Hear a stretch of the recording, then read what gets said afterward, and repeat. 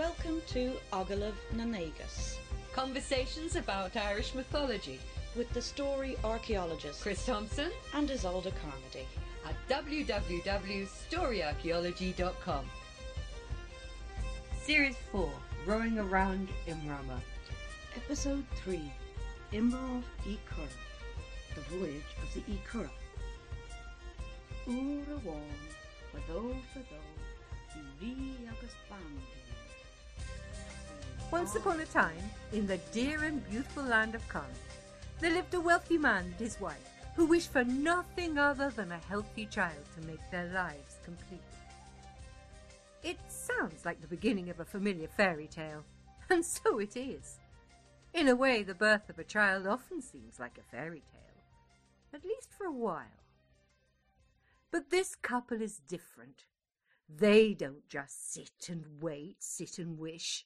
The would-be mother doesn't sigh passively at a window, musing on a child with hair as black as a raven's wing and skin as white as snow.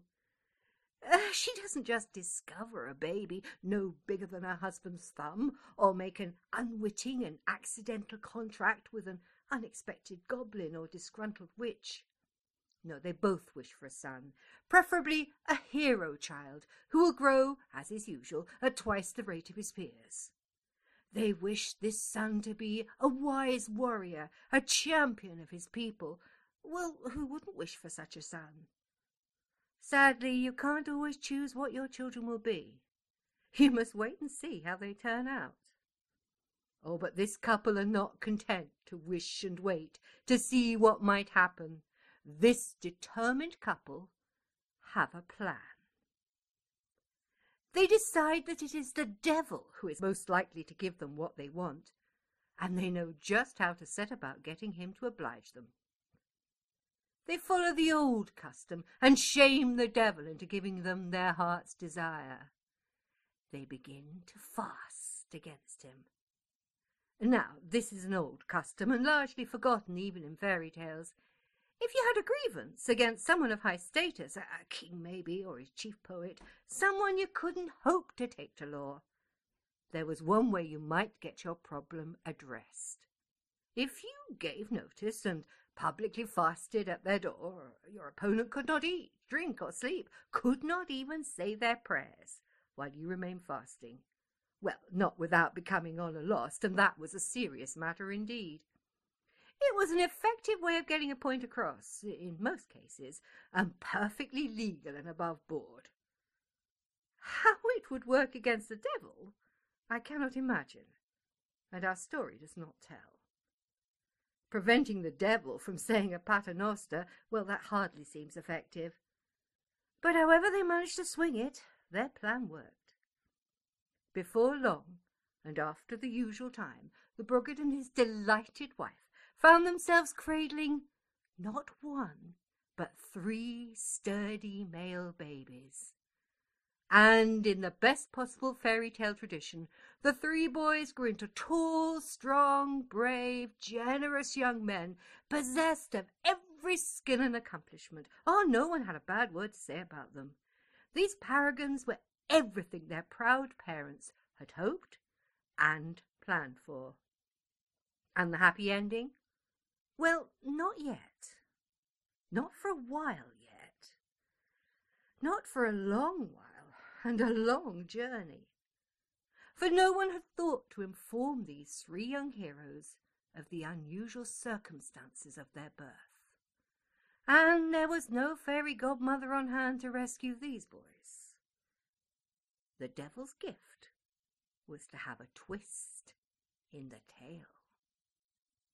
Well, we have to start this Imrov on dry land, just like we did last time. Yes, we have to give it a little bit more context before we can actually take to the waves. And I suppose the other difference is that whereas the previous Imrama was centred around kings and chieftains, this story begins with the Brugid, doesn't it? It does, and just to kind of remind our listeners, the Brugid was the highest status person within the sort of agricultural the top social of the farmer tree. Exactly, top of the farmer tree. One of the prerequisites for being a Brugid was that you had to be able to count your property in hundreds, and this is said of our protagonist. 100 cows. But also that you then need to offer hospitality to anybody who comes your way. Indeed, your house has to be at the meeting of at least 3 roads, so that you can offer hospitality to travellers. So this is not just an innkeeper, a bit more than that. Yeah, exactly. It's a social duty, really, that, you know, when you've made that much wealth and kept that much wealth, that you're at the top of this tree. You have to share it. You have to, with absolutely everybody. And who is our Brugad then? Well, this Brugad is called Conall the Red, and he's said to be a descendant of Curra the Fair. And this is the Curra of the title. The E Curra would be the descendants of Curra. It's their family name. Exactly, yeah. So it deals with this family specifically. Mind you, this text has a very sort of different tone from the two we've already examined, haven't we? It does, yeah. I think it begins almost like a traditional fairy tale. Yeah, and indeed our Brugad is described like a fairy tale king. He's happy and he's wealthy and he's wise. Yeah, but I think he's a bit more than this. He's almost an exemplar of this Brugad class, Exactly. isn't he? Yeah, and so much so that he's said to have these triads, if you like, of good things. And the first is described as the 3 cries. Oh, yeah. He's got the cry of the strainers straining ale, the cry of the vassals over the cauldrons serving meat to the hosts, and the cry of the warriors at chessboards winning game from each other. They're Kind almost like word pictures, aren't They they? are of very what's much, yeah, going on the details. in his hostel. Yes, exactly. But they are very interlinked with hospitality. I mean, just think back to the description of Brickrew and his feast. Oh, and, yeah. You know, the things that are right for a Brugad's feast, for a And Brugad's just house. how much he has to provide. Oh, yeah, absolutely. And in terms of the actual provisions, he's said to have these 3 sacks. Never too was his house found without the 3 sacks. A sack of malt for preparing yeast, a sack of wheat for preparing bread, and a sack of salt to make every food taste well. Yeah. That's amazing. Though if you look at the 3 cries, you've got one to do with drinking, one to do with eating, and one to do with entertainment. Exactly. So you've got a bit of everything. And then you've got the other one, bread and beer. Yeah. What else could you want? Exactly. And then the salt is really important. There's even a medieval saying from England about being below the salt. Because salt was so expensive and so important that if you were below the salt, you weren't quite top drawer. Right. You weren't quite on the top table. Okay, yeah, So it's not below the salt. Yeah, well, that's not a phrase I'd ever heard before. Off the top table. Yeah, it's a very interesting one. Because salt was so expensive and so desperately important. So valuable, absolutely. You remember the whole Cordelia thing in King Lear? Yes, where she I love you like salt. Exactly, yeah. You know, because without it, nothing has savour. Exactly. Well, I'd mentioned the triads, and they're a favourite of particularly what's known as, if you like, the wisdom texts. But law texts also, they loved triads, and they loved heptads as well, which are groups of 7. But I did find in the text that's been gathered together as the Triads of Ireland, I found 3 that I thought were really nice, that seemed to fit in with what we're doing. The first one is the 3 preparations of a good man's house. And those are ale, a bath, and a large fire. That sounds pretty good. Yeah, that sounds pretty good. Then there's the 3 shouts of a good warrior's house. They are the shout of distribution, the shout of sitting down, and the shout of rising up. So in other words, get food, shout a bit, stand up, sit down. That's great for a warrior. That's what a warrior's house should be like. And then the 3 welcomes of an ale house, which are particularly nice, which are plenty, kindliness, and art. Yeah, that's really good, and I think it means you've got that. It's more than entertainment. It's a good ambience as well. Something to be surrounded by beauty. Yeah. So that was just as important as the food and drink. Yeah. We mustn't forget Conall's wife. No. I mean, she's pretty central to the story. She is, and her name is Cairderig, which means a red berry, which is really rather nice. She is the daughter of an Erenach in the monastery of Clogher. Now, how are we going to explain what job her father has? I mean, Erenach. Yeah. We do come across the term quite a lot in this text, don't we? Yeah, we do. And again, her father does play a role in this story as well.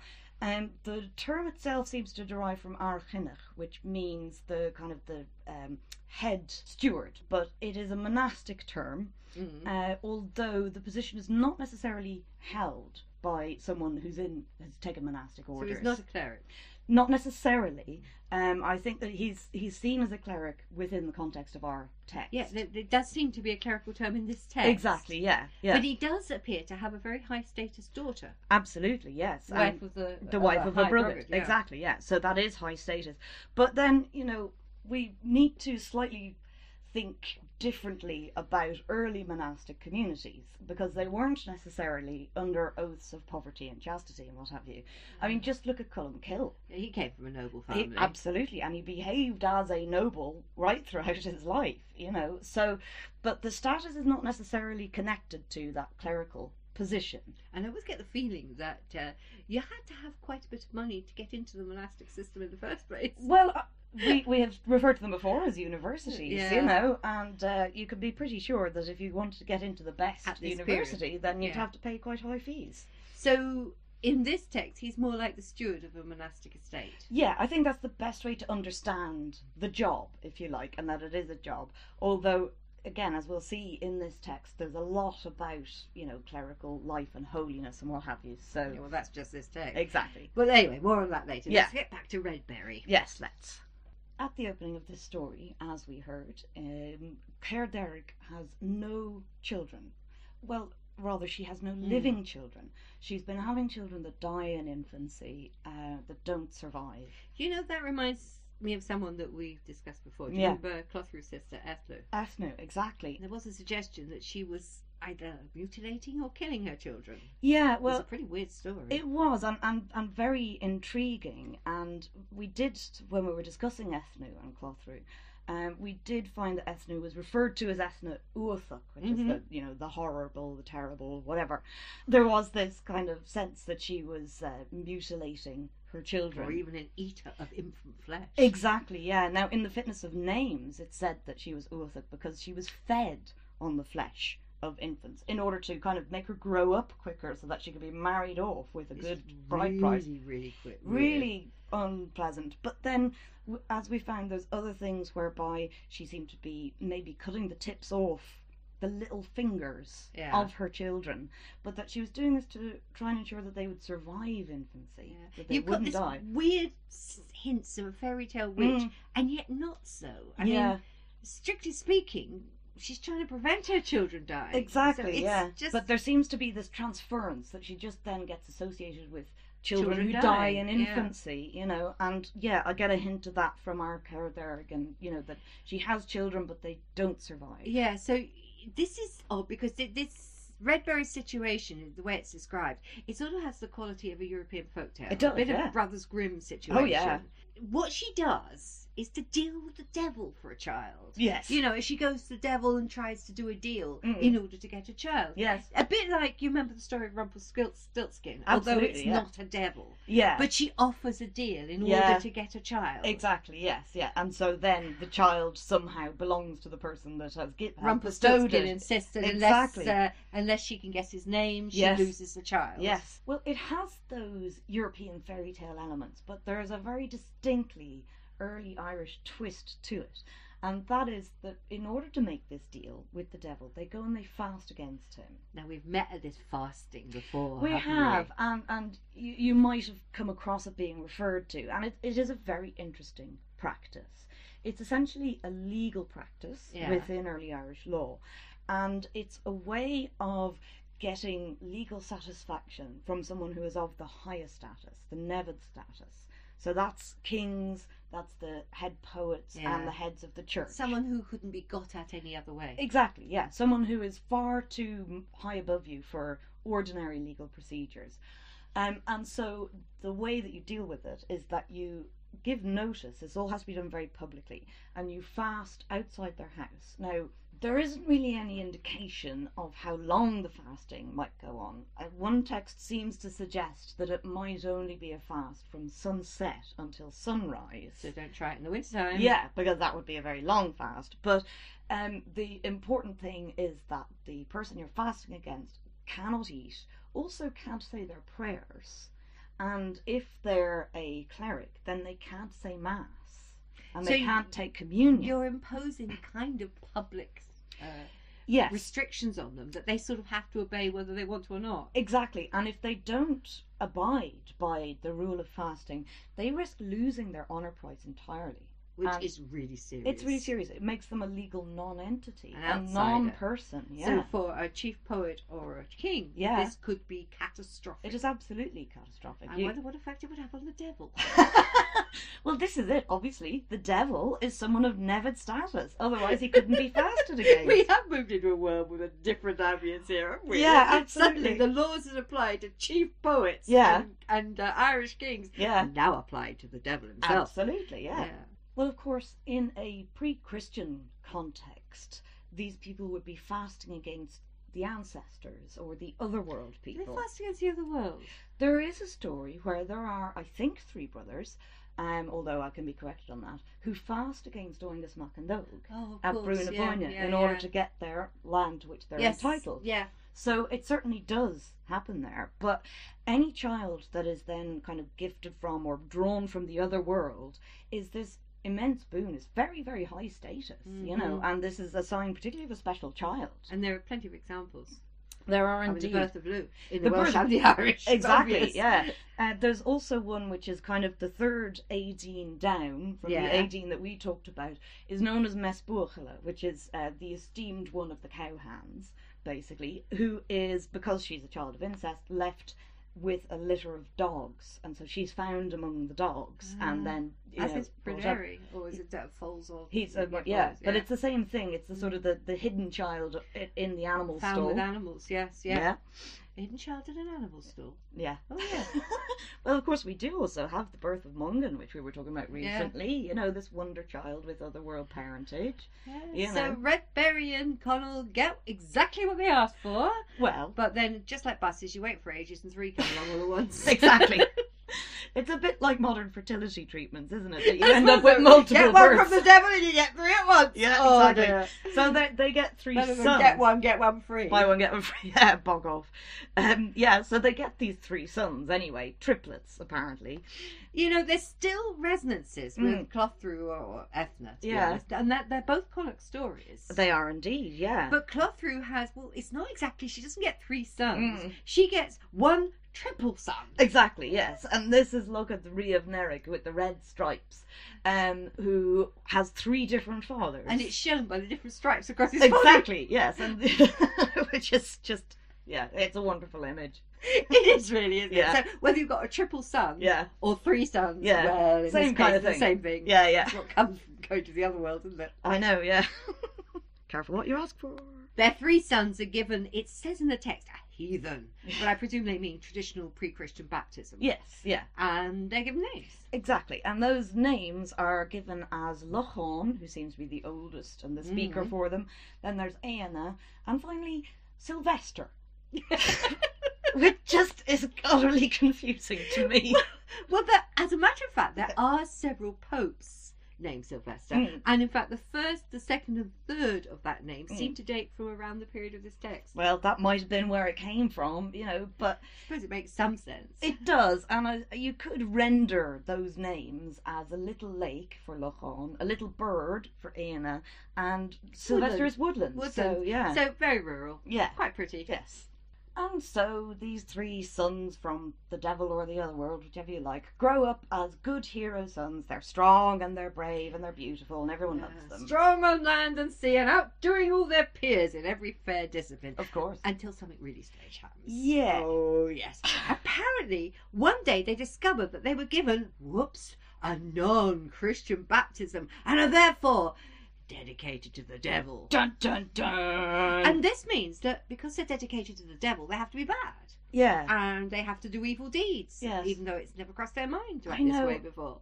And this is so peculiar, but it drives the action of the rest of the I love the way story. it says in the text. Yeah. One day, when they were leaning on the side rail of the bed in their mother and father's house, wearied with charging and hurling, the people of the house said they found neither fault nor blemish on these smooth, delightfully, greatly famous sons. So only their baptism into the devil's possession. Yeah. And they've overheard this. Yes. And they go, oh no, what should we do? We've got to do bad things from Yeah. now on. It just seems so odd. It is very strange. Well, you know, this is a little bit like Cumgal Coich, who we were discussing before, who ends up having to commit battle against his great friend and, superior king because he ate an unlucky egg. Well, You know? yes, that's right. The one that was robbed by From a saint who- from a saint, and poor Congal eats it. Yeah. And it's a cursed egg. So Yeah. then from now on, anybody who eats that egg has to be an Have to be enemy an- to his friend. Yeah, So he yeah. goes, oops, I better be an enemy then. Exactly, yeah. It's just weird, isn't it? And Yeah. this is exactly what the three boys do. Yeah. Now they suddenly have to rob, plunder, kill priests, burn churches, Yeah. and be good little devil's children. If you're a wonder child of the other world, you're bound to your people to serve them, but you might do good things or bad things. You could make mistakes or become cursed. You might ultimately be, bound for heroic failure. But I don't think we have found before this very kind of cold and clinical sense of predestination Yeah, towards good or evil in that way. It's odd, but Mm. we may be being unfair Mm. because to me it sounds like a memory of the importance of Gesh in Yeah. the stories. That Gesh is so central to a lot of the old stories, Yeah. and maybe this understanding of Gesh has become confused and blended with a almost half understood Christian doctrine. Yeah, but the stories which are driven by Geshna or Geshe have, I think, a different flavour to them. That what you find is that the person under Gesh sort of does everything they can to try and overcome an evil fate. But And it still catches up to they them will because fail it's in the end part of because them. it's Gesh. As soon as there is a Gesh introduced into a story, you know that it will be broken at some point, even if it's by very contrived accident. Like Cuchulainn eating dog flesh and, all that kind of thing. But the person under Gesh does not then go, oh, well, I'm I have under no Gesh now, choice. so now I've got to go and just immediately break the Gesh and Yeah. then suffer the consequences. It's a different quality. Yeah, there is a different feeling Mm. to this, isn't it? That Mm. I have no choice. Yeah. My fate, therefore, I must submit to it. Yeah. I don't think Cuchulainn ever submits to his fate. God, no. He maybe should have once or twice, but he definitely didn't. Right, so off they go down in N17, sort of all the way to Tomb. Oh, don't sing. Please don't sing. Anyway, they get there and they burn and wreck the place. Of course they do. That's their job now. But after a year, it says that they have destroyed one more than half of all the churches in Connacht. One more than half. Yeah, Yeah, exactly it's a one more sort than of, half. yeah, it's a sort of 51%. Yeah. But it's almost like that year and a day thing. Yeah. It's definite. Exactly, One, yeah. they've done it, and then they've And done they a did little one bit more, just to make sure. Yeah. But they decide that even with all of this wonderful pillage and all the rest of it, they still haven't committed the ultimate crime, which of course is kinslaying. Yeah. So off they go to try and kill their grandfather. And this is the Erenach that we were talking about before. Guess they're starting to turn into stereotypical Norsemen. I aren't know, they? yeah, it is. It's very much like a Viking we will go, And of course that would have been a paradigm of the time, that there was this idea of these rapacious pagan Norsemen. Poor sons, these lovely children, they Yeah. can't help it now. They've Yeah. got to go and do bad things. Exactly, yeah. Well, they get to their grandfather, who is this Erenach position, this steward of the monastic Mhm. holding, and he offers them hospitality. So he seems to be the Brugad within the monastic context. Yeah, well, that makes sense. Yeah. And in fact, in this text, he's given quite high status. And as I said before, that might be because his family seems to be, of Brugad class. And So so it's high status anyway. exactly, yeah. It's not necessarily connected to his But the clerical role. three boys have to wait till night time. Oh, yes. Because kinslaying is It's- the worst thing they can do. Exactly. So they wait till the night. Of course. But their grandfather is wise to them, and he Yeah. knows that they intend bad. Well, presumably their reputation precedes them. Yeah. So he takes them to a special set-apart place, and this is a Grianon. This is a sunbower. Well, a bit like the one that Ungus made for Aideen. Exactly, yeah. He put them into a fair-sided, shining silver, and food and ale were taken to them, so that they became exhilarated and mirthful. Afterwards, couches and lofty beds were spread for them. Oh, yes. He seems to have taken on the role now of a sort of wonder worker. He's doing something druidic rather than monastic. Yeah, it seems to be redolent of this idea of the poet's bed, which I think we get That's from... why I called it druidic. Exactly, and we get this from things like Cormac's glossary, but however you might term it, he's certainly brought them to somewhere so that they can have visions, and he's given them enough booze to ensure that happens anyway. Tell me about this poet's bed, because it's often misunderstood, isn't it? It is. Now, I'm not 100% certain of it myself. I know that modern descriptions talk about, going and lying down somewhere in the dark in order to have a vision. It's part of the Taravesh of Tara, where the poets are expected to see a vision of the new king. But it has to do with kind of going away somewhere secluded and, waiting for a vision, and who knows what they did in order trying to induce those visions. But we have to be very wary whenever we come across these... Something from Cormac's glossary. Exactly. But all of these descriptions of, rites or practices, because as we've seen before, they can be misinterpreted. I mean, my one is the Tenem Loida, which is usually understood in terms of chewing of sinews, but I think that all it means is analysis of verses. So I think it's that kind of thing whereby they tend to be imbued with more mysticism. It's the metaphors used by poets to communicate the way they work. Exactly, yeah. And poets will use imagery. All poets use imagery, and we understand each other's imagery. Yeah. And then suddenly it sounds as though you're doing something really remarkable. Yeah, Actually, you're just going away to have a think and chew over the fat. Yeah, there we are, or just discuss it. Yeah, exactly, yeah. Well, anyway, it works, doesn't it? Yes. Lacan gets a vision of heaven and hell. I like this. He says, I was borne away to see heaven and also hell, a place wherein there were abundance of punishments on throngs of human souls and on devils. So I saw the 4 rivers of hell, even a river of toads and a river of serpents, a river of fire and a river of snow. I beheld the monster of hell with abundance of heads and feet upon it, and all the men of the world would die of seeing it. Thereafter I perceived that I was borne away to gaze at heaven, and I beheld the Lord himself on his throne, a bird flock of angels making music to him. Then I saw a bright bird, and sweeter was his singing than every melody. Now this was Michael, in the form of a bird, in the presence of the Creator. It starts as very Dante Inferno. Oh, it does. Yeah, absolutely. It's a sort of medieval Church of Rome type of view. Yes, I think so. And this would have been kind of new, if you like. It would have been exotic. Exactly, yeah. Very fancy. But you've got the Irish birds. You always have the birds, and they're really very important. And we've found this throughout the Imrova. You just cannot leave out the birds. And they still have the familiar kind of Irish otherworld elements. They're songs bringing healing and sleep, and even the transformation of a dead soul into a bird. But then they've got storytelling and prophecy. Exactly. And all sorts of, there's so many stories in which people are turned into birds, or where birds lead them, to and from the other world. Exactly. Yeah. I mean, we saw in Aideen and Mither how they eventually left this mortal world, if you like, as swans. As swans, exactly.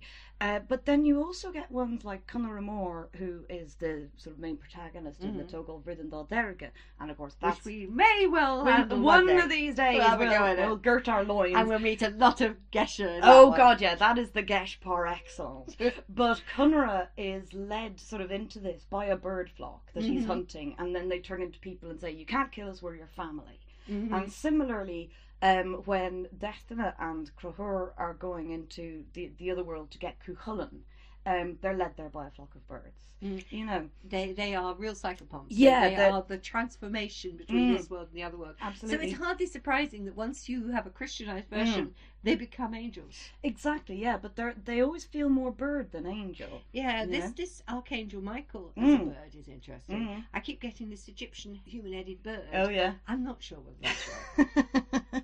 As a result of this vision, there's a complete turnaround in Lochon and his brothers. They are now fanatically repentant, and nothing will stop them in their attempt to flagellate themselves and give obeisance and all the rest of it. So off they trot anyway now to St. Fintan, who is described as the foster father of Ireland. Now that might be the term Adja, which can mean teacher, but certainly he was the head of the University for Saints, which we talked about before. Clonard, where Columbkill was trained. Exactly, yeah. Best place if you want to go to a saint, be a saint. If you want to train as a saint, you've got enough points to be a saint, you have to go to Clonard. Exactly. It was the trinity of its day. Yeah, absolutely. But when they get to Clonard, all of the monks and clerics, they see them coming and they run away. Well, you're not surprised. I know, yeah. Obviously, again, their reputation has preceded them. They go, no, they're going to murder us and burn all our stuff. But St. Fintan doesn't run away. And the three brothers genuflect to him. Mm-hmm. And he puts them in isolation for a year. Yeah, well, I love the comments the monks make after this year about Yeah. the improvement in their manners. Oh, yes, they're so You know, nice. oh, and we're so slow. thankful for it, they say. So thankful for the improvement in their manners. I know. I sort of wondered whether this might have been a sort of a Christian response to the Viking pirates. The early Vikings. Yeah, who of course were the first contact that Before the they Irish turned had. into the best shoppers in Europe. Exactly, yeah. All over the world, Yeah, there was some raiding parties, and they particularly hit the monasteries because Yeah. that was where all the wealth was, of course. And then made Dublin into their slave capital. Yeah. So they weren't always nice traders. Well, no, but they were overwhelmingly traders. But those first Viking raids had a big effect on the Irish psyche, you know. So it seems interesting that the improvement in these pseudo-Viking raiders is given as them, you know, learning some manners. Put manners on them. Yeah. These boys are still not satisfied Oh, with it's not their for that year's good, is it? isolation, so they decide that they must do more penance, but also reparation. And so they set off to rebuild this 51% of all of the churches in Connacht, but that they set themselves this task of doing it in the same length of time it took them to destroy. So they have got to to do all it. in a year. Exactly, yeah. Oh, now the church can help. Yes. I love the way Fintan, the saint of Clonard, Yeah. hands out a sort of magical blessing Mm. that sort of gives them superpowers. Yeah, yeah. Now, you know, it's almost superpowers, almost reminiscent of the Dagda or Mither. Yeah, and they're great tasks. He says that they will not tire in rebuilding of the churches, so they can do it at that rapid pace. Yeah. And what's more, they will not suffer Yeah. in the task. I find that quite odd. That's very interesting because it definitely puts it in the category of reparation for a crime and not sort of punishment. And it sort of seems quite clear to me that what Lachlan seems to want is the punishment, you know, but it's actually Fintan who's kind of restraining that and saying, no, you can make right what you did wrong, but you're not going to suffer excessively for it. You Well, know? it takes them a year to repair all but one of the churches. Of course. They Yeah. either forget Kinvara or Kinvara gets left to the Yes, end. yeah. But once they've done that, they've done their year in a day. Yeah. So again, it's 101%. Exactly, yeah. It's just, you know, they do everything and then a bit more, yeah, which the Irish always love. They always love the +1, you know. Sort of, Yeah, no, so that. anything you can do, I can do it that little bit better. But only 1% better. Yeah. Well, once the reparation is done, something really interesting happens. I really like this. They take to wandering around being philosophical. Yes. and they start wondering things like where the sun goes when it sets, Yeah. or why the sea doesn't freeze. Yeah, yeah, I love this. I think it's sort of the turning point of the story in that it becomes a positive quest at this stage. This kind of thirst for knowledge that obviously you get from the monastic communities, you know, Yeah, as yeah. these educational establishments. And it's this kind of scientific curiosity about the Yeah, world. and I think it does reflect the positive results of the monastic society. Yeah. You know, that leads to a modern scientific thinking once you've got rid of the Middle Ages. Yeah. You know what I mean? Yeah. You could argue it both ways, but Yeah. there is something very positive going There on here, is, isn't yeah. there? And the result of this is that, you know, in wondering about where the sun sets and so on, or where the sun goes when it sets, they find a craftsman to make them a 3-skinned boat. Yeah, they decide to go and find out for themselves. Exactly, yeah. Let's go and see. So presumably this is a boat with 3 layers of hide, similar to the one used by Tim Severin. In his wonderful Brendan voyage. We did mention that when we were dealing with Bran. Yeah. Well, the craftsman who's built the boat, he seems very taken with this idea, and so he asks whether he can come with them on the voyage. Can I come and find where the sun goes? Yeah. Actually, it's a bit like Argus who builds the boat for Jason. Yeah. You know, the Argo. I mean, he went on the voyage with him. Now, I just thinking, this is a total aside, but interestingly enough, in 1984, Tim Severin also traced the voyage of the Argonauts Yeah. in a reconstruction of a Bronze Age galley. Mm. I suppose, you know, this is kind of experimental archaeology. Yeah, it started, I think, with Thor Heyerdahl in 1947, who did this wonderful Kon-Tiki voyage. And later the Rob the Ra boats, boats, yeah, in which- 69, 70. Don't get me off the Yeah, but it really is. I mean, between Tor Heyerdahl and Tim Severin, they did kind of invent experimental archaeology. We owe them an awful lot, you know. Yeah, I'm sure there are archaeologists before who would have said it goes back much Of further, course, but it's a good example. Yes, yeah. But the next thing that happens to our brothers, anyway, is that a band of minstrels come by, Mm-hmm. and one of the minstrels wants to come with them once again. Can I come too? Yeah. Now, I would describe him as a musician and a satirist. It's translated as a jester, but I don't think that really kind of gets across what his job is. But he's only allowed to come with them if he leaves his professional costume behind. And so he That's shows... all his clothes. Yeah, exactly. So he shows up for the journey fierce naked. Do you know that's a colloquial Irish phrase that's still current? Yeah, and it's the Oh, best... he's fierce naked. Yeah, oh, that's Yeah. fierce naked. That's it. You can Yeah. do it better, Monica. I can't give the right accent. But that's a more or less literal translation, anyway. And of course, the brothers are a bit taken back. Uh-huh. I suppose in a way his professional costume has to be left behind. Mm. It's almost metaphorically his human identity that he has to leave behind. Yeah, and any kind of attachment to earthly things. Because there's far more metaphor, even allegory, in this than we've met previously. Yes. And we're going to see it getting stronger and stronger. Absolutely, So yeah. I think we have to accept a sort of allegorical symbolism Yeah, for definitely. his costume. Mm-hmm. Yeah. It's still funny. Yeah, it is wonderful.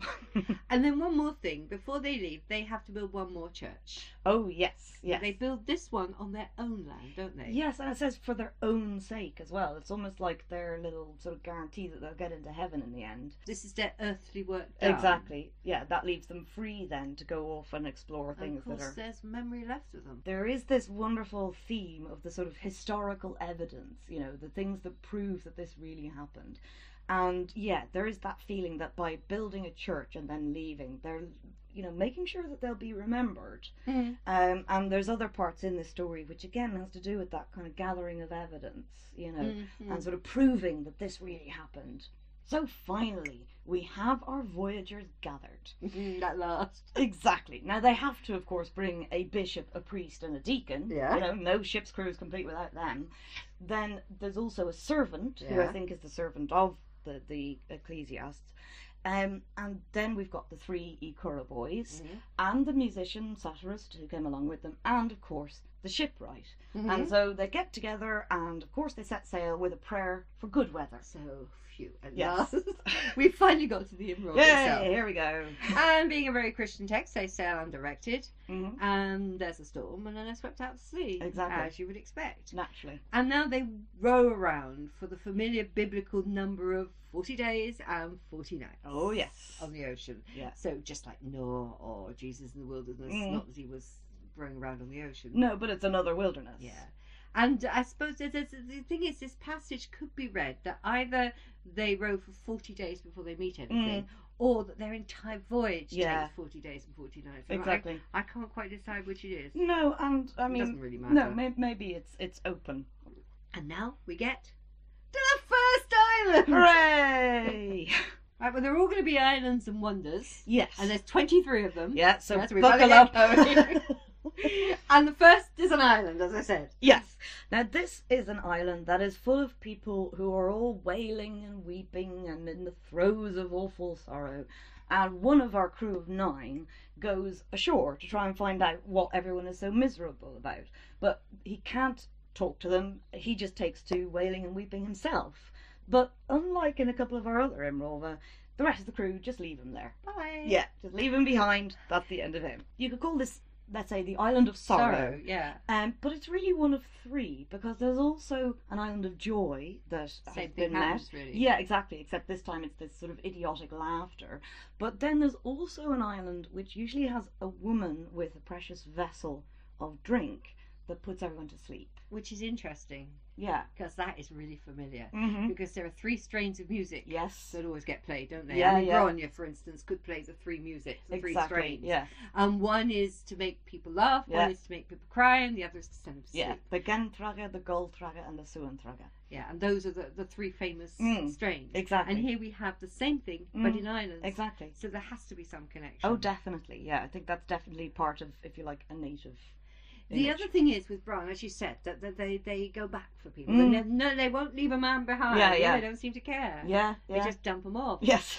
But interesting, that's what happens with the Argonauts, for Mm. instance. People do get left behind, and Yes. they gradually, there are less and less of them, and that's Yeah. why someone founded that colony, Yeah. and that person stayed there, Yeah. and Hercules set off to do that, and Yeah. so on. Yeah. So it just made me wonder, is there a hint of classical influence now? I think we will find in this that, as well as that blending of sort of Christian and Irish imagery, that there is also a good dose of the classical, you know. There's definitely an awareness of Yeah. it. Oh, yeah. The second is a wonder. Hooray! The musician, who so carefully decided to come with them, Yeah. he promptly dies. Of course, yes. Now, they're a bit sorry and they mourn for him, but Mm. I don't know what they do with the body. No, well, Whether it's- presumably or just push him over the overboard, side. yeah. But suddenly a little bird lands on the gunwale and says, "What's wrong?"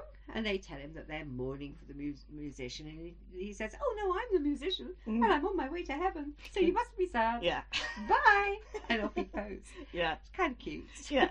But this again, here we have the bird as a messenger, and also as the sort of transfigured soul, if you like. This poet, the Croissant, was it? Yeah, he's turned a croissant, yeah. A satirical poet. Yeah, it's, in those terms, yes, a satirical or sometimes slightly racy poet-performer. But the term, interestingly enough, originates as it just means cross-bearer from church processions. So, again, there's a sort of ecclesiastical tradition underlying Yeah, this that entertainment. interests me because it's akin in some ways. It reminds me of the origin of the mystery plays, Mm. the English mystery plays, which Yeah. are in a way one of the main sources of English drama. Yes, Because they began with one passage in the middle of the Easter Mass, Yeah. you know, with the question and answers Mm. of the women at the tomb. Oh, yes, And yeah. is he here? He is not here. That Yeah. was basically the centerpiece of Mm. it. And from it, these acted pieces got Mm. longer and longer Yeah. until the church threw them out into the street because Yes. they were full plays. Yeah. It just gives me that Yes, feeling. yeah, I yeah. have no idea whether Mm. that's right. Mm-hmm. But I think what we can be sure of here, that we've got this first sign of this soul. Mm. Yeah, It's halfway between this otherworld bird and Yeah, the winged angel. exactly. Number 3 is an island. It's another island, and this one is fairly generic, I would say, otherworld island. It's full of apple trees, and it has a river running through it, and of course these apples will cure any illness, and the sound of the tops of the trees in the wind makes beautiful music for them. Rather like the apple branches that made the beautiful sound. Exactly, Those yes. apple branches. These are just the familiar healing apples of Manannán, Yeah. aren't they? But it's interesting that the tree of Genesis, although it's usually recognised as an apple tree, Mm. was probably a pomegranate. Yeah. And when you've seen all the pomegranates on trees in Turkey, they just look more like apple trees than apple Yes. trees. And of course, you've got that connection with the other worlds and the Yeah. pomegranate, you know. They eating the Persephone pomegranate and so forth, seeds, yeah. But yeah, I've always thought it was odd that eating the fruit from the tree of Genesis Mm. didn't really work out too well in biblical terms. No, it didn't. But yet, within Western tradition, we still have this image of the apples that are life-giving and not, sinful and all the rest of it.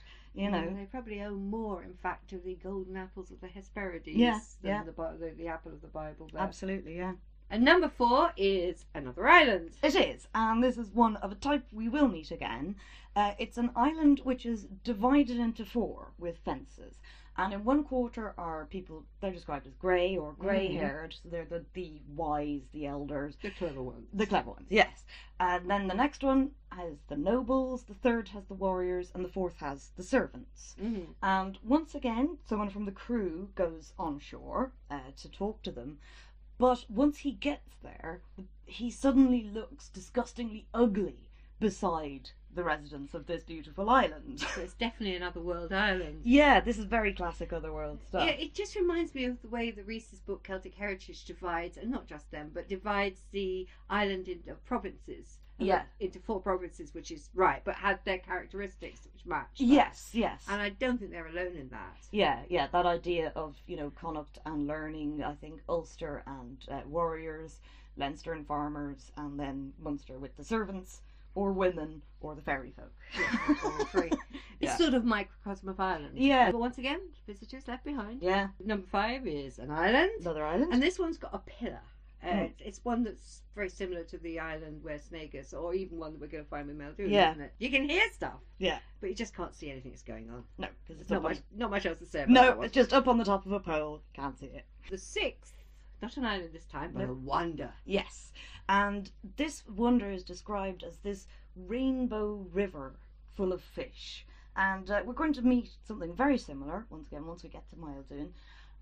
But what's curious about this is that this rainbow river is only available on Wednesdays, Thursdays and Fridays, which in Irish is Cédín, Deirdín and Ine.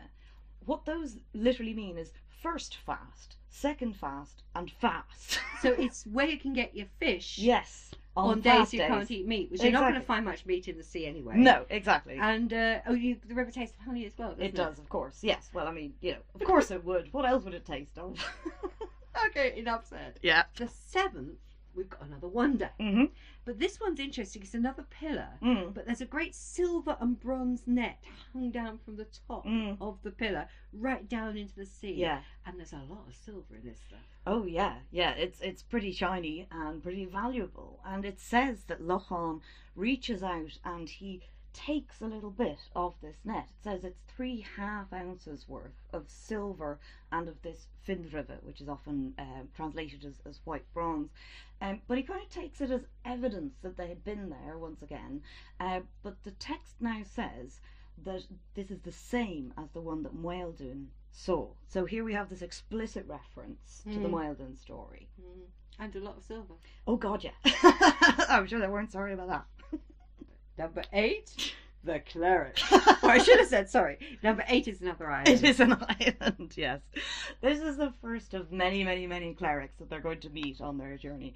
But on this island, there's just the one, and the island is full of these ginormous red flowers that are all dripping honey. Oh, baklava flowers. Sorry, I've just come back from Turkey. Yeah.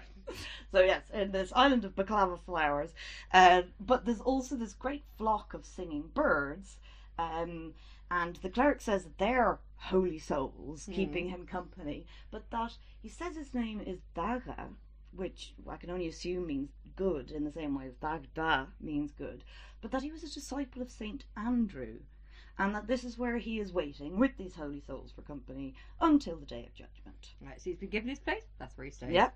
Now the 9th is an island. Welcome to hell. Yeah.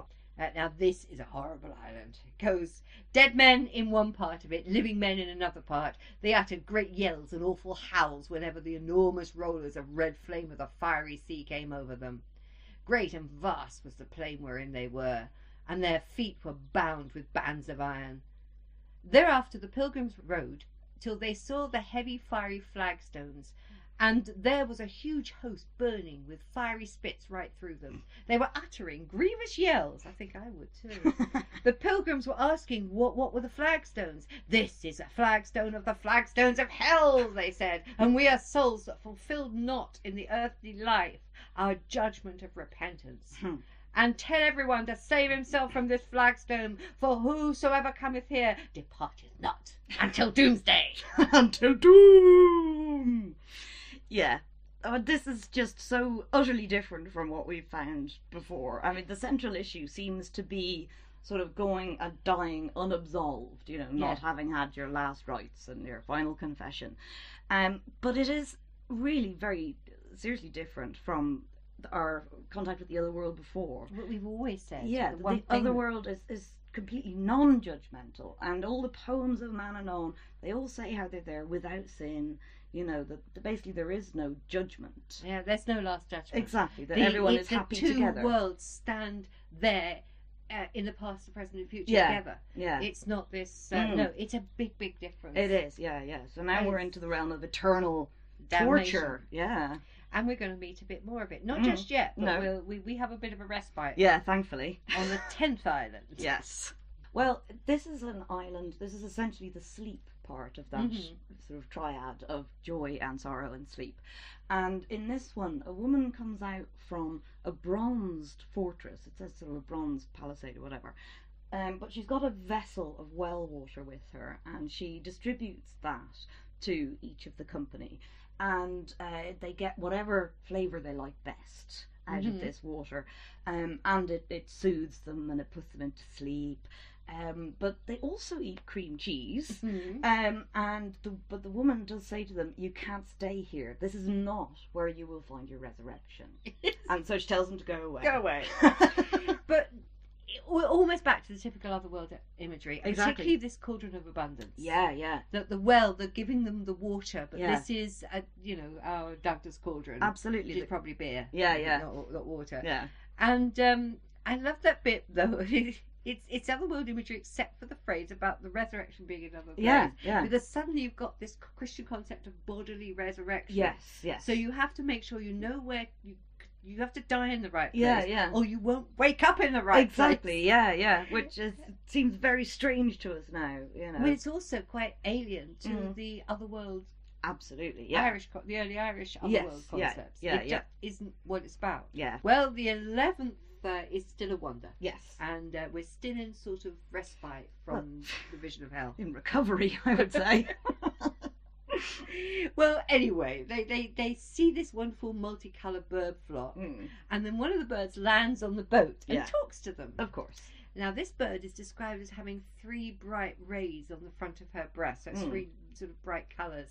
And she says she's a monkess from Ireland. Yeah, I'm not sure about monkess as a translation. That seems just, A lady monk? over contrived. It As is, I- isn't yeah, it? it's essentially saying because there were mixed orders in Ireland previously, and the 19th century translator just couldn't quite. Manage it, Yeah. so monkess. Yeah, Anyway, she says they're not going to hell. yeah. You'd think Locombe would be relieved at this, Yeah. but he still says they deserve to go I to know hell. He he's won't still give up. on this total, over repentance bender.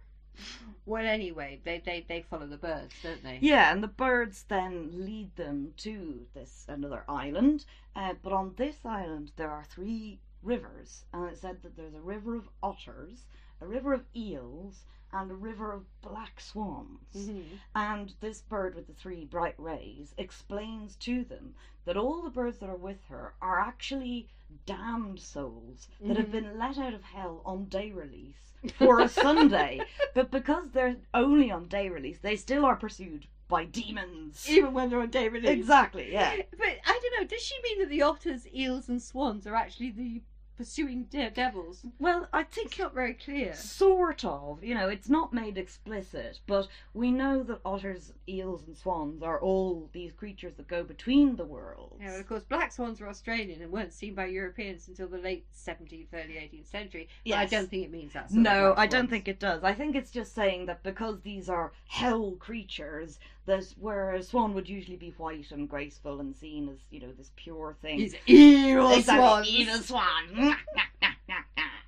So, yes. Well, of course, the brothers ask their future. Yeah, but the monkess can't tell them that. But she says, there's someone else who will. Tantalising cliffhanger. So... Well, yeah, and then she actually goes on to tell them more about herself because she gets her 3 bright feathers for tending her husband in sick laying. Yeah. I like this again. I will tell you, said the bird, there was a man in this world whose wife I was, and I did not his will, and I clave not to lawful wedlock. But when he was sick, I was not with him.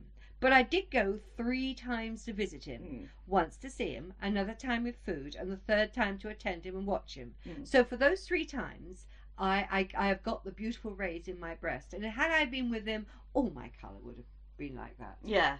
So she's punished for not holding her marriage.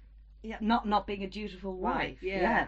And yeah, this is very interesting. We've come across Sickline before, very particularly in the story of Aideen, when she's in her this worldly form, and she tends to her husband's brother, who's another Allel, in his sick line. And again, there's all this sort of going 3 times, and she bathes his hands and his face with water and so on.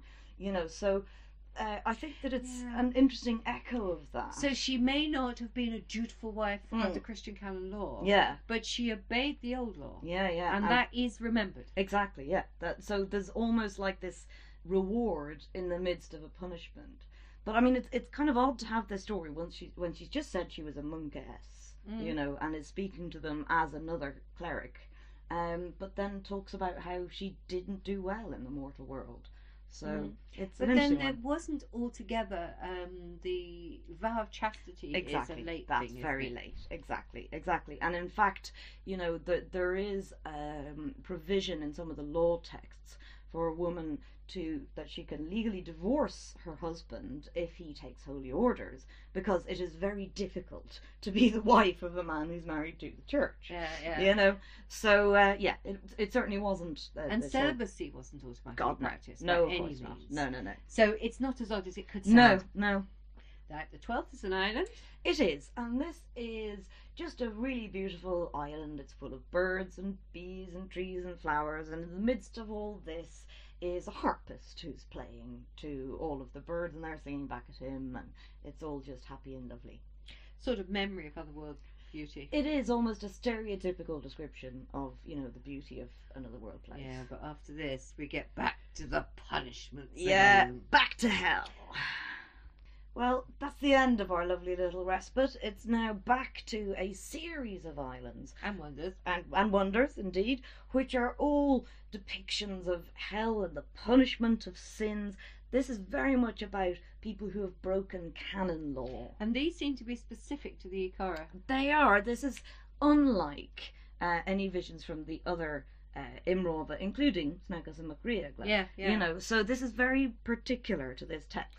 And these could really match episodes from Dante's Inferno and have a Absolutely. similar ambience. Now, we're not suggesting that the texts are in any way linked, are No, we? no. I mean, they're of different periods. They're very different sources, but it does seem to reflect part of a European sort of cultural idea. of the Okay, time. let's start with the Sing the Horrors. It's like encountering a load of road safety adverts. Only worse. Yeah, absolutely. The 13th is a wonder. Mm-hmm. They meet a solitary man rowing with a fiery spade. And as he rows, the fire rolls over him and he screams in constant agony. And his crime? Rowing on a Sunday. Shock! The horror! How could he? 14th? This- Another wonder. This is another wonder, and what they see now is he's called the Miller of Hell, and it's this great monstrous miller. But what he's grinding are gems and treasures, but also cows, and he's grinding them all up to dust. And when he's asked about it, he says he is punishing people for the sin of meanness and lack of hospitality. Now, this is more like the old rules about the horror of poor hospitality. Exactly, It's a yeah. very serious business. Yes, it is, yeah. And so, the things that people hoarded and didn't share are therefore ground up to nothing, Yeah, I mean, that's one of the great sins in Dante's Inferno. Yes, is, it's those meanness. who hoard Yeah. and those who Spend too much. too much. Yeah. And those who, 15th is another wonder. Mm. They meet a rider on a fiery horse, and he says, I stole a horse from my brother, and I rode it on a Sunday, and I'm being punished for that, with a horse of fire between my legs continually. And that is the punishment for everyone who rides on a Sunday. Now, this is totally beyond the beyond as far as I'm concerned. This is someone who has stolen from his own brother, but this eternal punishment is because he rode on a Sunday. If he'd have stolen it on a Saturday, he'd have got away with it. Well, if he'd stolen it and then ridden it on a Saturday, yeah, exactly. He wouldn't be punished eternally in hell. I mean, this really, I think, reflects the context from which this story comes. This reflects things like the Coin Dovneg, which is the law of Sunday.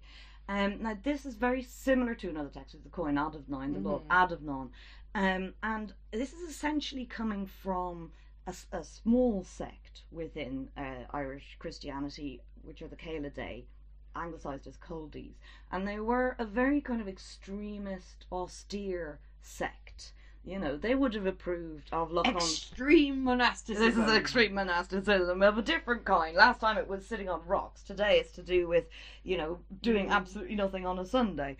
So, it was significantly different from other law traditions in Ireland, but there was this kind of I suppose I would think of them as fanatical sect. And so, yeah, the worst thing they you were could do. certainly austere. Yeah.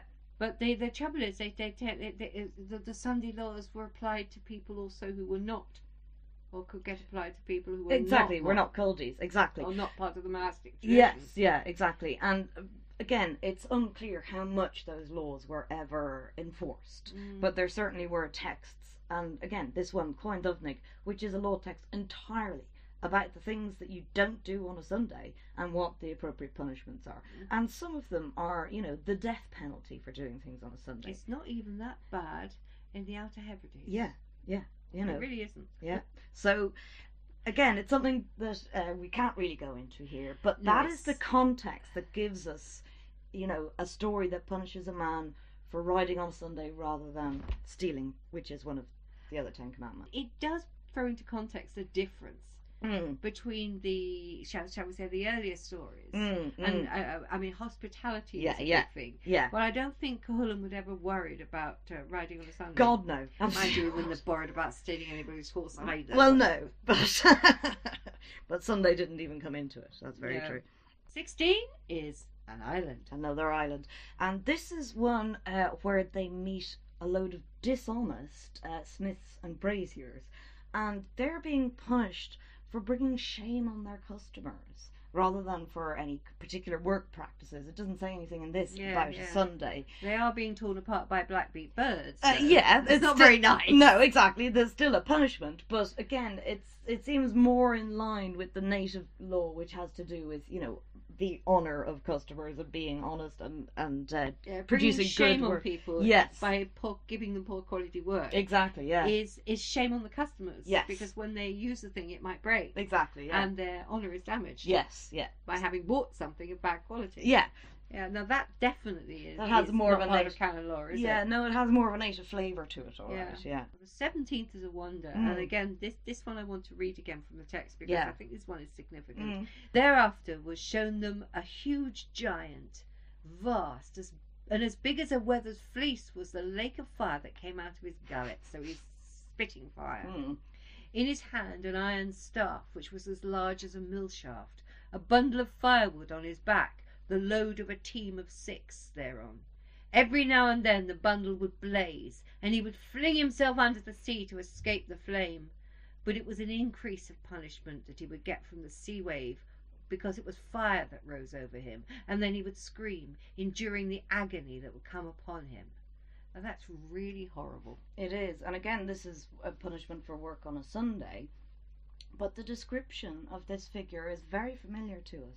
It could be Curoi, it could be the Dagda, it could be Ogma from Maituro, who's punished by going to gather firewood. Yeah, it really almost feels as though a well-known and well-loved, because these, particularly the Dagda, was one of the most loved of the pre-Christian figures. Yeah. And it's almost as though it's a deliberate and vicious punishment applied to a pre-Christian character. Yeah. And you don't often find that. No, you I certainly can't think don't. of anywhere else.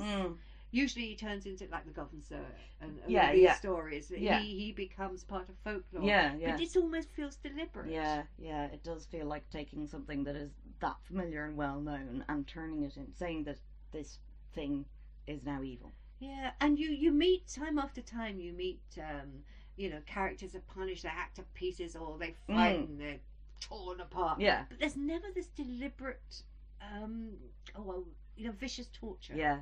This continual, eternal torture. Yeah. You would never find anywhere else in the old stories. Not in the Irish, no. No, they'll hack each other to death. They'll cut each other's heads off. Ah, yeah, but they usually that's get just better. a bit of fun. Yeah. There is a very different feeling that it doesn't sit very well. No. The 18th is a wonder. And I really feel that they're getting close to the heart of hell now. Yeah. The description is that they find themselves on this fiery sea. But the sea is full of human heads that are still alive. They're sort of floating around in this fiery sea and clashing together, but that they are still alive. And Lochon describes this as an abode of death.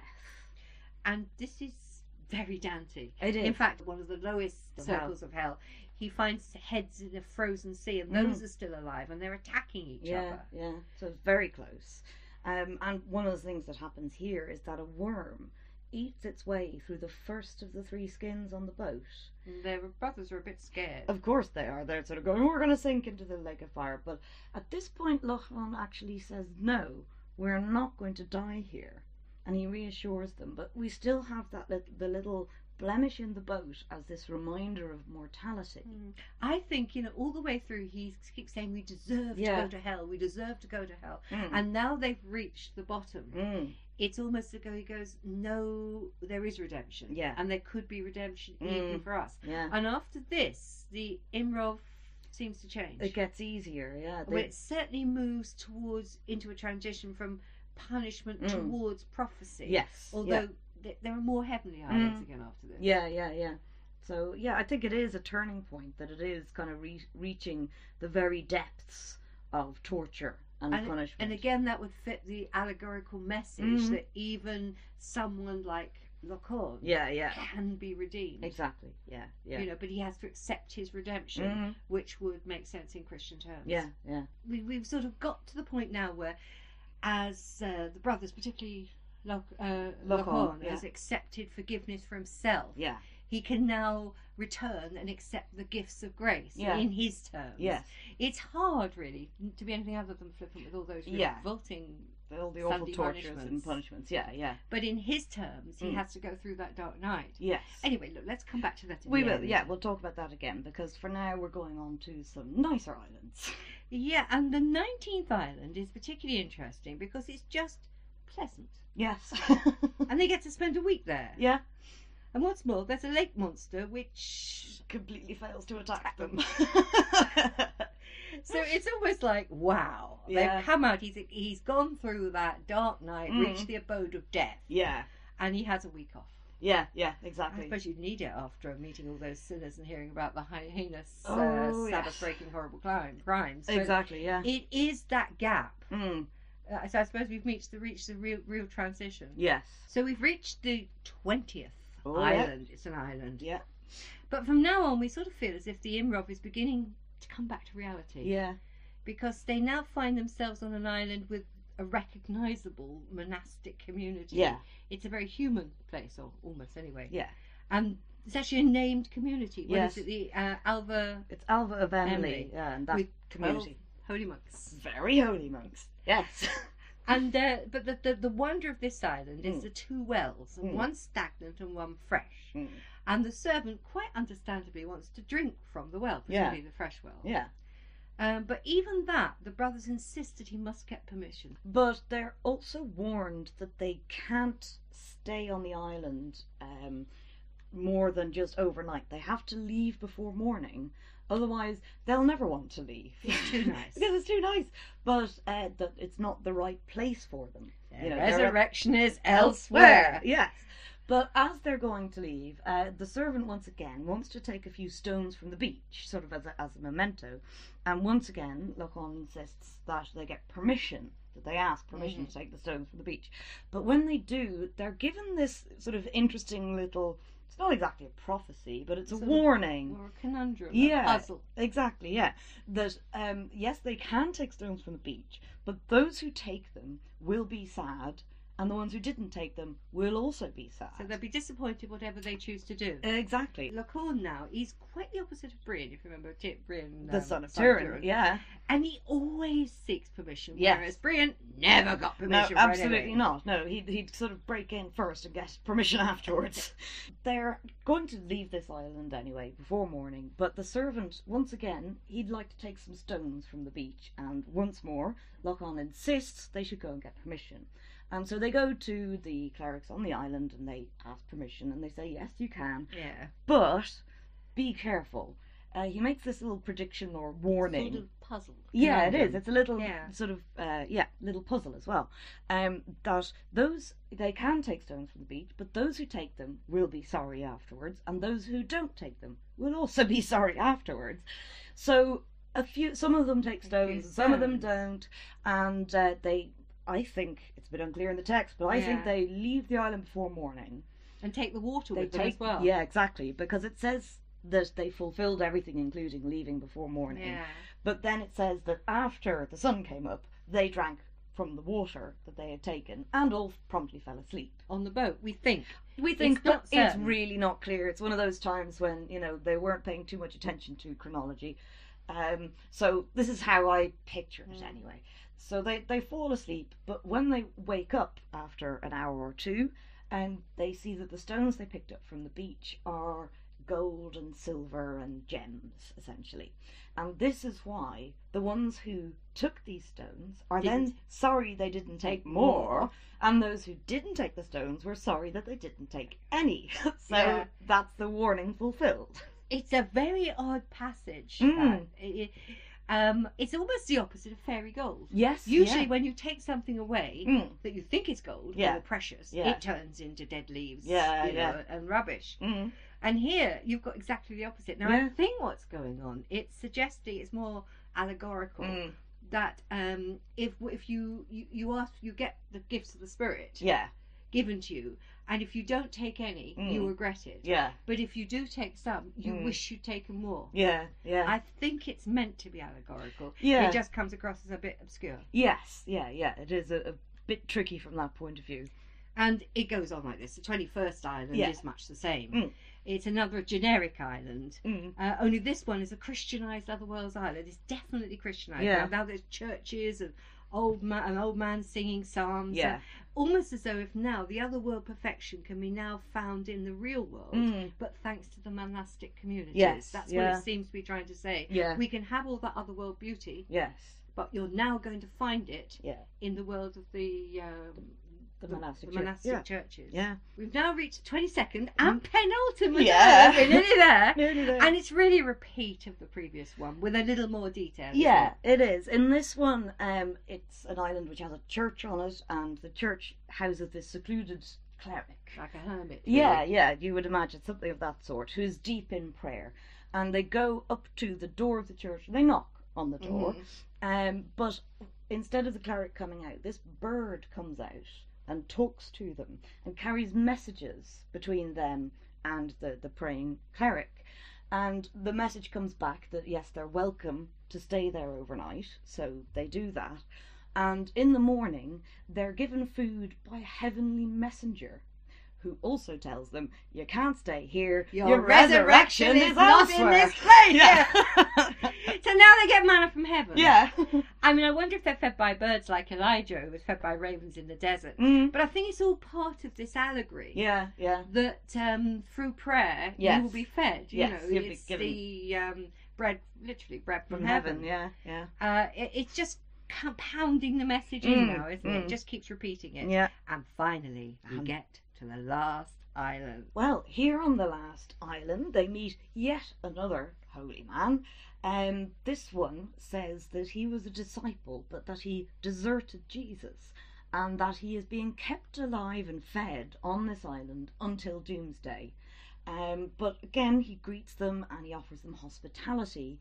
But instead of the manna from heaven, it's very specific. This time it's bread and fish. Very symbolic. Absolutely. Very redolent of all the Jesus stories. And they finally get their prophecy. Hooray! And they're told what will happen to them. Well, what's going to happen to them? They'll be met by a very specific... Oh, guest. it is. They'll be met by a boat off Spain. It sounds like a travel agent. You know? And the religious members of the crew will end up founding a church in Rome. So this is very clear. Also, it's connecting it not with the so-called Celtic Church, but with the Roman Church. Church of Rome, absolutely. Their servant, though, will go to live in Britain, and he will pass on the story to a bishop, who will tell it to a son of Colman on Arran. So, they get to be famous in the Christian world, and the servant communicates the story to the Scottish and Irish monks.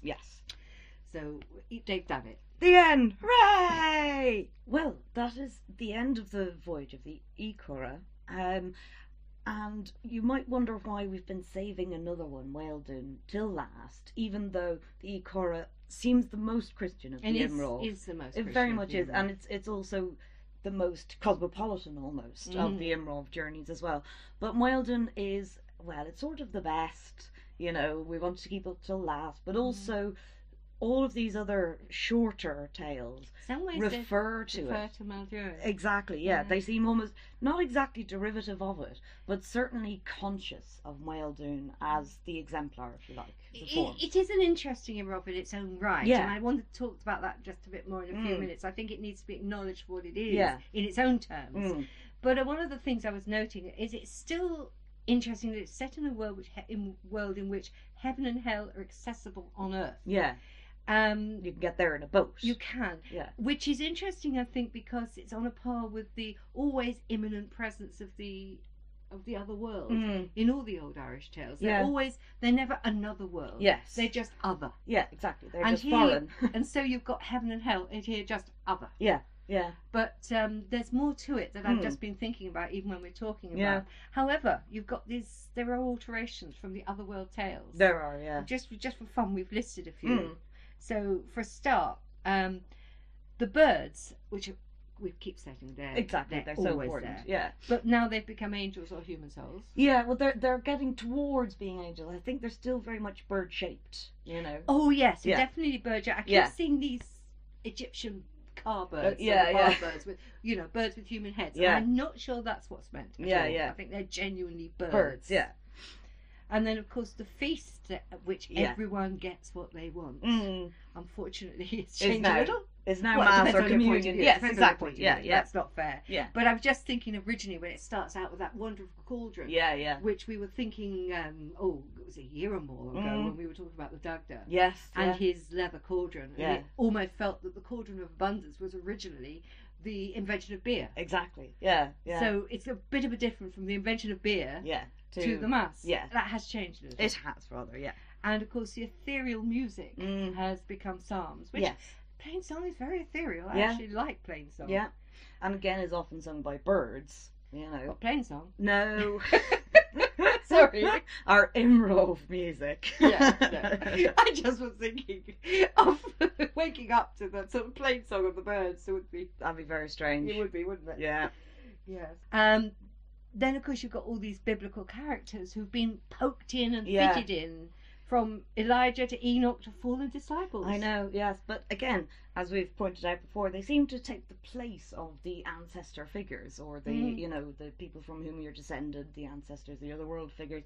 And it seems that, again, they're just another form of ancestor, you know? Well, I suppose they are, Yeah. and especially Enoch, who Exactly. is one of the patriarchs. Yeah. But the biggest thing for me is that this difference, that you've suddenly got these images of deliberate and everlasting punishment, Mm.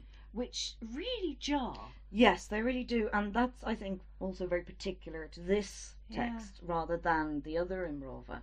You know, that it really is this idea of the everlasting torture. You Which know. just is not there. No, in imagery, in images or experiences of people encountering the other world. yeah, yeah. I understand it, but Yeah. it just still It jumps is out. a shock, Yeah, isn't it? yeah. And of course, apples. Still Yeah. bring happiness and healing, Mm-hmm. and not eternal separation from the divine and mortality. Yeah, yeah. And good old Manannán and his apples. Mm. But I think it's when we put this particular Imrov into a historical context, Mm. it starts to become even more interesting. Yeah, I mean, one of the factors that we did touch on before is the influence of the Céile Day order within Irish Christianity. Again, I don't think it represents mainstream Christianity, but there was this culture which favoured austerity and the kind of the self-flagellation, if you like. And that, of course, is particularly all of this observance of Sunday, that has to be the most holy of holies. So the influence is definitely recognisable. Oh, there. it's definitely there. Yeah, I'm just not sure how much it represents a mainstream view or how much it's an ecclesiastical view. I suspect know. it's the second, but it's Yeah. having an influence on the ecclesiastical view. Exactly. Yeah, yeah, very much so. You know, if you compare this to the previous one we looked at, Yeah. it's quite marked. Yes, it is it's very different from Columbkill's sort of very robust approach Oh, to yes. monasticism. Yes, it is. Yeah, yeah, this is something different altogether. And I think it's also interesting, although we're comparing not like with like when we look at the Dante imagery. Yeah.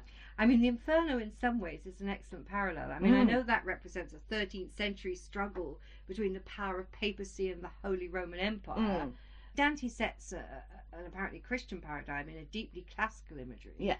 But how would you draw parallels? Well, we have talked a lot about this, you know, conscious project of integrating kind of, if you like, native Irish characters and imagery into a Christian tradition. And I think There's more going from on. right from the beginning of Imrov Yeah. Bran, we've seen that coming in. Oh, very strongly. But Yeah. I think there's something more going on here. There though, isn't is. it? One of the things, like you said, about the struggle between the Church of Rome and the Holy Roman Empire, In our text, I think what we have is a slightly different struggle. That there is a difference between the Irish Christian Church and the Church of Rome, and that there is very much struggles for dominance and obedience and all the rest, and theological discussions going on. And it does end with in this text with the brothers going off to form a church in Rome. Exactly, and that's very definite, and I think that that's very deliberate. You know, that it says that, you know, what's important is that the people who have witnessed these visions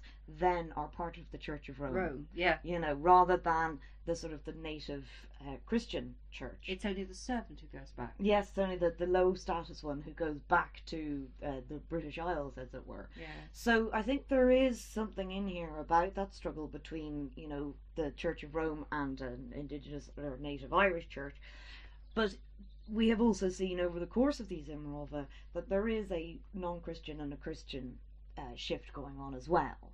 You know, it really shows up in the Imrava. It does, yeah, more than anything, I think. Of course, there's some other slightly less important similarities. Of course, Virgil did predict the coming of a wonder child. Oh yeah, but then so did Manannán. You know, we had the prediction, the prophecy of Mungan right in the very first Imrov. And of course, Dante's hell is in the centre of the earth rather than the other world or or just push it out to sea. Exactly, yes. We prefer going overseas at this point in our literature. But some of his imagery is equally surprising. Yeah. And which would shock us today in the sense that he is at the very lowest hell. He puts the three worst sinners in history. Of all time, yeah. And Judas one can understand, but Brutus and Cassius. So maybe we shouldn't be surprised at some of the things we find that are odd to us today. Exactly, and I mean that does make quite a neat parallel with what the Irish stories are doing in bringing Enoch and Elijah together with Manannán and Mungan. I think one of the things that really hits you when you talk about this Imrov is that it is designed deliberately as an allegory of the spiritual journey of the soul to redemption. Yeah. And you can't get away from that. No, although it does sort of slightly jar because it still brings in some of the, if you like, the earlier Irish symbols within the islands that might have lost some of their initial meaning, but they still make part of the story because you can't have an Imrov without them, and it makes it quite difficult because it doesn't, they don't quite sit together. No, I mean, it's not quite Pilgrim's Progress, which is is the journey of the soul. Yes. Though I personally love Pilgrim's Progress. I think it's the first Dungeons and Dragons adventure. Yeah. That's beside the point. But if you follow it through, and it's as we've been talking, I've been thinking about it, looking at it as for what it's meant to be for itself, a Christian journey. Yeah. He starts off going, we deserve to go to hell. Yes, yeah. And he really means it. He cannot find redemption, particularly Lacon, who just, whatever they tell him, that he's all right, he's not going to hell, he's done his penance, he goes, I don't believe you. I still deserve to go to hell. Yeah. And he's saying that all the way through. Yeah. And gradually he does go to hell. Yes. And he has to, so that the torments and the tortures that he sees are really what he wants. Yeah, what he wants for himself. Yeah. He feels he deserves. Yeah. And he will not, he's going into a very dark place. Yeah. And it's really the dark journey of the soul, into the night journey of the soul. Yeah. And it's not until he reaches the bottom and he finds himself in that sea of death. The abode with of death. The heads, yeah. And then the worms start eating into the boat. Yeah. And which almost represent his own body. Exactly, yes. That he suddenly says, no, I don't want this. Yeah. And he accepts redemption. And then it suddenly goes up again into these ecclesiastical settings where he is given the gifts of grace one by one. And I'm sure you could actually follow it through in terms of the different sacraments, which I haven't done so, and I've no intention of doing so. No. But I think you could probably find them. Yeah. So it makes an interesting everyman journey or pilgrim journey. Yeah. It still shocks me though with these awful punishments. Yeah, I think it's just so hard to get past that disproportionality of the punishments for, that one where there's the man who stole his brother's horse, but he's punished for riding on a Sunday. And I think that is just very shocking to us now. So it can be hard to kind of see past that.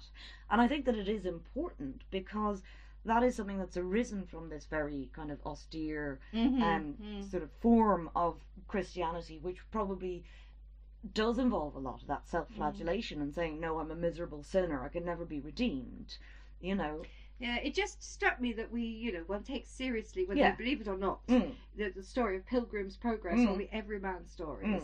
And this is a very little known story, but as a Christian allegory, it's actually quite successful. Yeah, it does actually follow that pattern very well. It follows it well, but it just is odd. Yes, yeah. But it's been an enjoyable journey, as long as we don't have to go down into the sort of... into the abode of death again. No, not there, thank you. I think I'll stick to the apple trees. Oh yeah, much and nicer. the apple trees of Manannum with the silver bells of the... Giant baklava flowers. Oh yeah, the giant baklava flowers, yeah. No, it's been an interesting journey. Yeah, it has. And next time we get to... We're finally going to get to Mildoon, although we have already said we're going to definitely do this in 2 parts. Because there's quite a lot of it. There's quite a lot. It's an allegory of a different type entirely. It is, yeah. And we will probably be sort of looking back through all of these texts that we've been looking at through Mildoon. That hasn't been too complicated. I don't think so. Well, I hope you've enjoyed this journey. I feel like I feel better about the text now than when we started. Yeah, accepting it for what it is. Exactly, yeah. Whether you like it or not. Thank you for listening to Ogilvy na Negus, conversations about Irish mythology with the story archaeologists Chris Thompson and Isolde Carmody. For more information or to subscribe, please visit www.storyarchaeology.com. You can get in touch via email on storyarchaeologists@gmail.com.